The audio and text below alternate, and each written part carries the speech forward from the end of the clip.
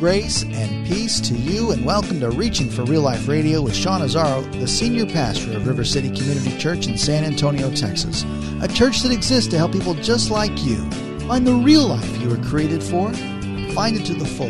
That's what Jesus promised in John 10:10. And today we continue in a series in the book of 1 Corinthians. Today we're in chapter 7, and the topic is marriage. Marriage is a blessing. It's a gift.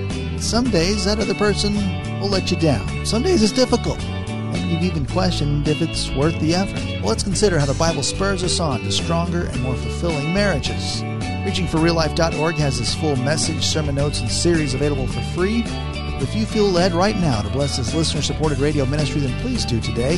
There's a place to give at ReachingForRealLife.org. The message today is called What About Marriage? The series is called One. Sean starts off in 1 Corinthians chapter 7. It's time for Reaching for Real Life Radio. We're going to continue this series we've been in. We've been talking out of the book of 1 Corinthians. The title of our series is One. One gospel, one church, one spirit, one mission. One. And Paul's been walking us through. And today we're going to be in chapter 7. And in chapter 7, Paul talks about marriage. Now, one of the things is, marriage is always a challenge, right?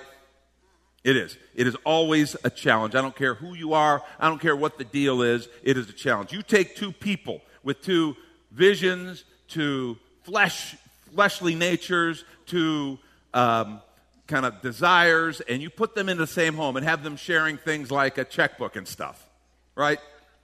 It's tough, okay? Let me also say, marriage is awesome.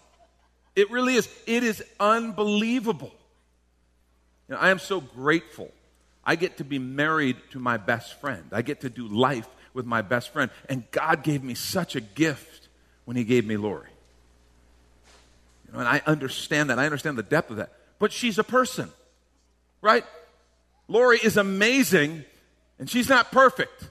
She's kind of, in my eyes, as close to perfect as maybe you can get, but I know she's a regular person. Let me tell you, people sit and go, oh, we pray for Lori as we hear you talk, Sean. We just pray for that lady. Let me tell you, Lori is sweet. She is selfless, but she is also stubborn. You notice how I alliterated that for you? Only a preacher, okay? I mean, she is, and that girl can throw down. When we get into it, she can throw down. Because we're both people. And that's how it is. And, you know, I just want to say, marriage is one of the most important things we're ever going to talk about. And how we approach it makes all the difference in the world. Marriage is an incredible gift, but it's also a significant challenge. Maybe even more so when you throw a pandemic on top of it. The New York Post did an article on September 1st. It was by Elizabeth Rosner. Said this: the divorce rates have spiked in the United States during the coronavirus pandemic as couples have been stuck at home together for months. The number of people looking for divorces was 34% higher from March through June compared to the same time period in 2019. It's according to new data collected by Legal Templates, a company that provides legal documents. The combination of stress, unemployment, financial strain, death of loved ones, illness, homeschooling your children, mental illnesses, and all the other stuff surrounding this has put a significant strain on relationships. The data shows that 31% of the couples admitted lockdown has caused irreparable damage to their relationships. Interest in separation during quarantine peaked on April 13th, just about 15 to 20 days into when the vast majority of states began their lockdowns. This uptick could coincide with what Health and Human Services professionals refer to as the disillusionment phase in the phases of disaster. That's the time when optimism turns to discouragement, stress heightens, and negative reactions often occur, the group wrote. They also found that newlyweds took the hardest hit. In fact, 20% of couples who sought divorce were married within the past 5 months or less, compared to the just 11% the year before in 2019, doubling the rate. This indicates that recently married couples were less equipped to deal with the stresses of the COVID-19 virus than mature couples were, said the group. States along the Bible Belt recorded the highest number of divorce rate during the COVID-19 pandemic, including Arkansas and Alabama. The number of life insurance policies and payouts required in divorce settlements soared as well. And they speculated it's possible that divorce rates will continue to rise as all the ramifications of this pandemic continue to hit wave after wave. Now, I want to suggest that the pandemic that we've all been experiencing has added stress to marriages. But I want to also suggest it is not the main cause of broken marriages. I want to suggest the primary culprit is flawed understanding of marriage. It's a faulty foundation. People don't understand, they don't know what marriage really is. They don't understand what it is they're doing when they say, I do. I think that's the biggest issue. And the Apostle Paul is going to talk to us about marriage in chapter 7. But before we get there, I want to share some thoughts on marriage because they would have heavily informed Paul's view of marriage. Key verses. The first one is Genesis 2:24. Therefore a man shall leave his father and mother and hold fast to his wife, and they shall become one flesh. There is no other relationship that has that same kind of description in the Scripture. One flesh. Something unique happens when a couple stands before God in the covenant of marriage and says, I do. God acknowledges that, and they become one flesh. Jesus quotes that in Matthew 19, verses 3 through 6. Pharisees came to him, testing him by asking, is it lawful to divorce one's wife for any cause? He answered, have you not read that he who created them from the beginning made them male and female? And said, therefore a man shall leave his father and his mother and hold fast to his wife, and the two shall become one flesh. Now Jesus gives some insight. So they are no longer two, but one flesh. What therefore God has joined together, let not man separate. See, as we saw last week when talking about sexual purity, Paul quoted this passage in this passage in 1 Corinthians chapter 6 when he was talking about a proper view of sex. And what I want to suggest is to understand what we're about to read in 1 Corinthians 7, some teaching that Paul has on marriage. We have to begin with Paul's view of marriage, which was rooted in that Genesis 2 passage. It was rooted in what Jesus said in Matthew 19, and it was rooted in a biblical idea of marriage. If you're taking notes, here's the main point of the message, and I want you to grab this. Marriage is a sacred union instituted by God to be the foundation of all human families. That's it. Marriage is a sacred union instituted by God to be the foundation of all human families. What that means is it is not a human invention or construct. We didn't make this up. It's not just something that we thought, hey, won't this be cool? Let's make up marriage. It's not. It is not simply a legal designation. What that means is it's not ours to redefine or to reform. It is not ours to redefine or reform. This became a big conversation few years back when the Supreme Court legalized same-sex marriage. And what I want to suggest to you is that is a misunderstanding of the word marriage. I don't believe governments, any government, has the right to redefine or reform what marriage is, because marriage is an idea that God initiated that has existed before any government on the face of this planet. I think governments can create civil unions if that's what they want to do. Whether or not you think that's a good idea is going to depend on what you believe about life, human nature, origins, and all those things. But a government can do that. They have a right to make laws, civil unions, in the context of their legal purview. But marriage is something that existed before those governments. And they don't get to redefine it. And we need to understand this. We, as the people of God, have got to understand what marriage is and what it isn't. A civil union is different than marriage. When we talk about marriage, we are talking about that sacred union that God designed that nobody else gets to redefine, that predates any nation or government on the face of the earth. That's what we mean when we talk about marriage. It is something sacred. Listen to this. I could share these ideas, but there's no way I could share them better than Dietrich Bonhoeffer did. So let's let him do it. As part of a wedding, a ceremony with a couple, he wrote these words, and they were recorded for us. He said, marriage is more than your love for each other. It has a higher dignity and power. For it is God's holy ordinance through which he wills to perpetuate the human race till the end of time. In your love, you see only your two selves in the world. But in marriage, you are a link in the chain of the generations which God causes to come and to pass away to his glory and calls into his kingdom. In your love, you see only the heaven of your own happiness.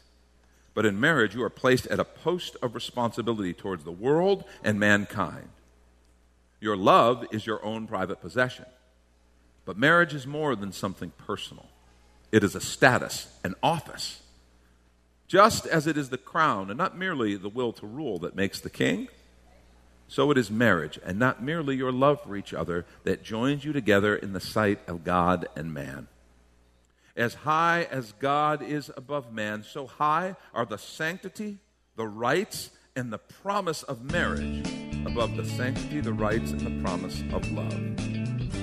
It is not your love that sustains the marriage, but from now on, the marriage that sustains your love. What a powerful picture of this holy, sacred ordinance of God's church, marriage. And this is when we take a quick minute to remind you you're listening to Reaching for Real Life Radio with Pastor Sean Azzaro, a listener-supported ministry of River City Community Church, in this message called What About Marriage? It's in the series on unity called One. It's available right now on the sermon page at reachingforreallife.org. And while you're there, if you've been blessed by this teaching today, your gift of any amount helps this radio ministry continue to help others just like you. Find the Donate tab at reachingforreallife.org. In fact, your gift of any amount will get you the latest book from Pastor Sean Azzaro. 302 Books, a division of Salem Media Group, presents A Pilgrim's Guide to the Spirit-Filled Life, Rediscovering the Gift of the Spirit, authored by Sean Azzaro, pastor of River City Community Church in San Antonio, Texas. Growing up in and around Pentecostal churches, I really learned to appreciate the role of the Spirit in the life of the believer. But I also saw what I considered to be imbalance and excess in some of our churches when it came to how we taught about the infilling. Now available at Amazon.com, Sean Azzaro shares his most requested teaching and radio broadcast series in a devotional form, encouraging you to embrace the Spirit-filled life. I wrote in a devotional style to encourage readers to examine the Scripture with fresh eyes and make room for the Lord to speak about the role of the Spirit in our lives. The goal of the whole book is to simply make you hungry for more of the Spirit. Order your copy of A Pilgrim's Guide to the Spirit-Filled Life by Sean Azzaro today at Amazon or reachingforreallife.org. And now back to the message, What About Marriage?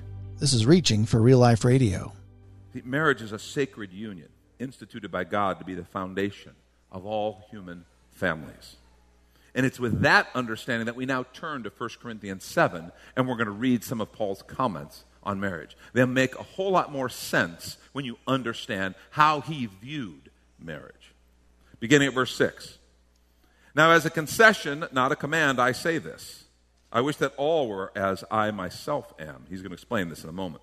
But each has his own gift from God, one of one kind and one of another. To the unmarried and the widows, I say that it is good for them to remain single as I am. But if they cannot exercise self-control, they should marry, for it's better to marry than to burn with passion. We understand that Paul was single. He even said, do we not have a right to take a believing wife? Like Peter and others. We understand that Paul was single. What's interesting is many commentators suggest that he had been married at one point because he was a Pharisee, and that was highly encouraged. He was part of the Sanhedrin, which was basically a requirement. Some suggest that maybe Paul was a widower, or maybe when he had his dramatic Damascus Road conversion, he had a wife who abandoned him because of this change. We don't know for sure. The point is he is single at this point, and he is saying, man, I would that everyone could be as I am. But if that's not your gift, if that's not your call, then take a spouse. Verse 10, to the married I give this charge. And then he clarifies, not I, but the Lord. The wife should not separate from her husband. But if she does, she should remain unmarried, or else be reconciled to her husband. And the husband should not divorce his wife. To the rest I say, I, not the Lord, that if any brother has a wife who's an unbeliever, and she consents to live with him, he should not divorce her. If any woman has a husband who's an unbeliever and he consents to live with her, she should not divorce him.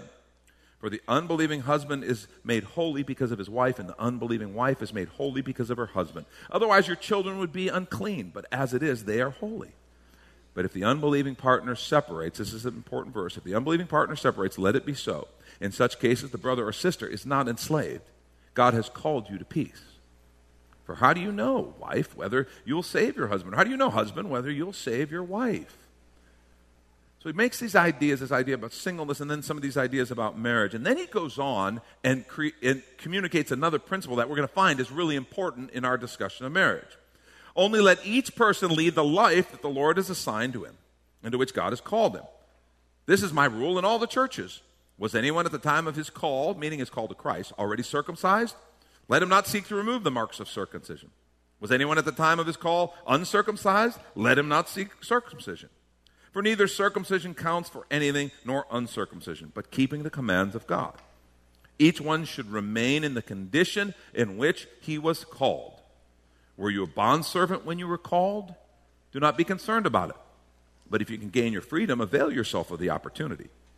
For he who was called in the Lord as a bondservant is a freedman of the Lord. Likewise, he who was free when he's called is a bondservant of Christ. You were bought with a price." Remember, he said that last week. In chapter 6, you were bought with a price. Glorify God in your body. This week he says, you were bought with a price. Do not become bondservants of men.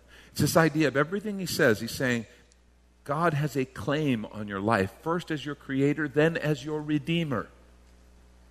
That's what he's trying to get across. Verse 24, "So, brothers, in whatever condition each was called, let him remain with God." Let me pray for us. Lord, I pray for your Holy Spirit to lead us, speak to us. Help us to listen intently, hear what you want to say to us. And help us to adapt and transform our lives to live according to your word, not the other way around, trying to get your word to somehow fit into the way we want to live. Teach us to follow you. In Jesus' name, amen. Now, I want to suggest there is powerful marriage wisdom woven throughout this passage. But if you don't understand Paul's framework at first, his big idea, you're going to have a hard time kind of catching it and connecting it. See, marriage is a sacred union instituted by God to be the foundation of all human families. Now, a couple things Paul points out in that passage. Number one, marriage doesn't make you whole, Jesus does. Marriage doesn't make you whole, Jesus does. In fact, say that with me. Marriage doesn't make you whole, Jesus does. And you're like, why am I going to say this? Because I can't tell you how many people go through life and think marriage is going to make my life better. Marriage is going to make my life better. And every married person in the room said, what? I mean, really, I'm telling you, you all experience it, that person who feels that pressure to get married. You see it in the seniors who graduate from college and they got their group of friends and a couple of them get married. And then all of a sudden all the rest of the group start getting anxious. Oh, I got to get married. Because that's when my life is real. And that's when I'm really going to get in my life. And it's going to make everything good. And all the married people say, that's exactly right. Things aren't good. Just throw another person in there. That'll fix it. Have them stop. They'll tell you things you didn't even know. You thought were going okay. They'll tell you how those aren't okay either. I mean, seriously, there are people who think that person is going to make my life work now. And without that, I'm just not happy. I'm not satisfied.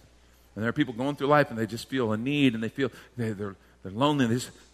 They think, man, if I just get married, then everything's going to be okay.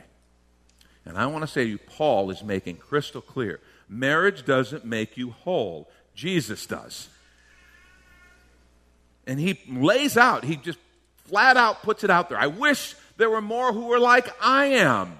In other words, single. He says it outright in verse 8. And then down in verses 32 through 34, look what he says. He explains that, why he advocates that some would remain single. He says, I want you to be free from anxieties. And that's not a marriage joke. We might take it as that, but it's not. Because listen to what he says. He explains it. He says, the unmarried man is anxious about the things of the Lord, how to please the Lord. In other words, all he has to focus on. He's talking about a type of freedom of the single person, and we know what he's talking about. Unmarried man is anxious or concerned about the things of the Lord, how to please the Lord. But the married man is anxious about worldly things, how to please his wife, and his interests are divided. Now, let me explain something. He's not saying that's wrong or bad. He's just saying there is an advantage to singleness. Because when you go stand before God and you make this covenant of marriage, the two become one flesh. I don't get to just go do what I want anymore. Because I'm now connected to, in God's eyes, spiritually and physically, another person who I share one flesh designation with. So now I need to think about what's good for her. Ladies, what's good for him? And we're together in this thing. We're trying to figure out, and that's the way it should be. See, he's not saying that that's bad or good. He's just saying it's real. And when you've made that vow, that's what God wants you to do. He wants you to be concerned. I don't just get to say, well, I'm sorry if you don't get it. I'm just going to go do it and, you do whatever you want. I don't get to do that. We're one flesh. So now we go together. And so if she needs more time to figure things out, we got to take time. If I need more time to figure things out, we got to take time because we're one flesh. So what Paul is simply saying is that there is an advantage to singleness. Married man is anxious about worldly things, how to please his wife, and his interests are divided. The unmarried or betrothed woman is anxious or concerned about the things of the Lord, how to be holy in body and spirit. He's talking about there's a freedom. But the married woman is anxious about worldly things, how to please her husband. See, no matter where you are, wholeness is found in Jesus. Marriage will not make you whole. Okay? In fact, if you go into marriage thinking, man, I am messed up, but that person, that'll fix me, you are setting some person up for serious failure. They can't fix you. You can't even fix you. Only Jesus can fix you and me. But if I put all this burden, this pressure on someone else to make everything okay for me, to meet all the needs of my heart, my soul, my self-image, all this stuff. If I am not whole and complete in Christ, I'm not going to be fit to be a good spouse to someone else. The best thing I can do to prepare myself for marriage is to be completely whole and just filled in Jesus Christ and be independent in Him, dependent on Him, so that I am independent in Him. Do you know what I'm saying in that? I'm not saying independent of human relationships and things like that. I'm just saying I don't need someone else so that I'm okay with me. I need Him so that I'm okay with me. And then now I'm a whole person who can go in and I can really bring something into my marriage relationship. I can be the husband that He created me to be. You can be the husband or wife He created you to be. That's what he's talking about. And he gets this legitimate idea of singleness. That it's okay to be single. And I think we in the church can sometimes get this confused. If someone doesn't feel the call to marriage, or if they just feel called to be single, we kind of, whoa, is everything okay? And we try to fix it for them. Well, Paul is saying, stop that. There are some people who have a unique gift and a call to singleness. I think most people probably have the sense of wanting to be married and wanting to be in that kind of relationship, but there are those who just have this sense of, no, God has some things He wants me to do, and He hasn't called me to be married to someone. I don't have that feeling with someone, so I'm going to live fully as a single person, and that is absolutely appropriate and biblical according to what we just read. So don't be pressured. You know how terrible that is, this pressure we put on one another? To be married when you're not supposed to be, or maybe when you're not ready, so just chill. Leave each other alone. You're good. Your aunt, she means well. Just nod, okay, aunt, thank you, and move on, all right? But don't go out with that guy she's trying to set you up with. No matter where you are, where you find yourself, wholeness is found in Jesus. If you're married, wholeness is found in Jesus. If you're single, wholeness is found in Jesus. See, marriage won't make you whole. You've also learned probably a new job won't make you whole. Sometimes we think if I had a new job, make me whole. Having children, that'll be it. It's almost we look at these things like we're graduating. What's next? Oh, I graduated college. Well, what's next? I got to get married. What's next? Oh, got to have kids. That's not going to make you whole, okay? Just know, marriage doesn't make you whole. Jesus does. Marriage is a sacred union instituted by God to be the foundation of all human families. We need to see it the way God does. Second thing, the marriage bonds are not to be broken. The marriage bonds are not to be broken. Marriage is a physical and spiritual bond before the Lord. That's Pastor Sean Azzaro. You've been listening to Reaching for Real Life Radio. If you'd like to hear this full message in the series called One, it's available right now on demand at reachingforreallife.org. And we'd also love to hear from you on our Contact Us page, or even better, your financial gift helps this radio ministry continue. Find the Donate tab at reachingforreallife.org. But of course, you're invited to visit and join us at River City Community Church, located on Lookout Road, right behind Retama Park, right next to the Real Life Amphitheater. If you'd like to call the church, the number is 210-490-5262. As Reaching for Real Life Radio is a service of River City Community Church. I hope you join us again next time as you travel the road to real life.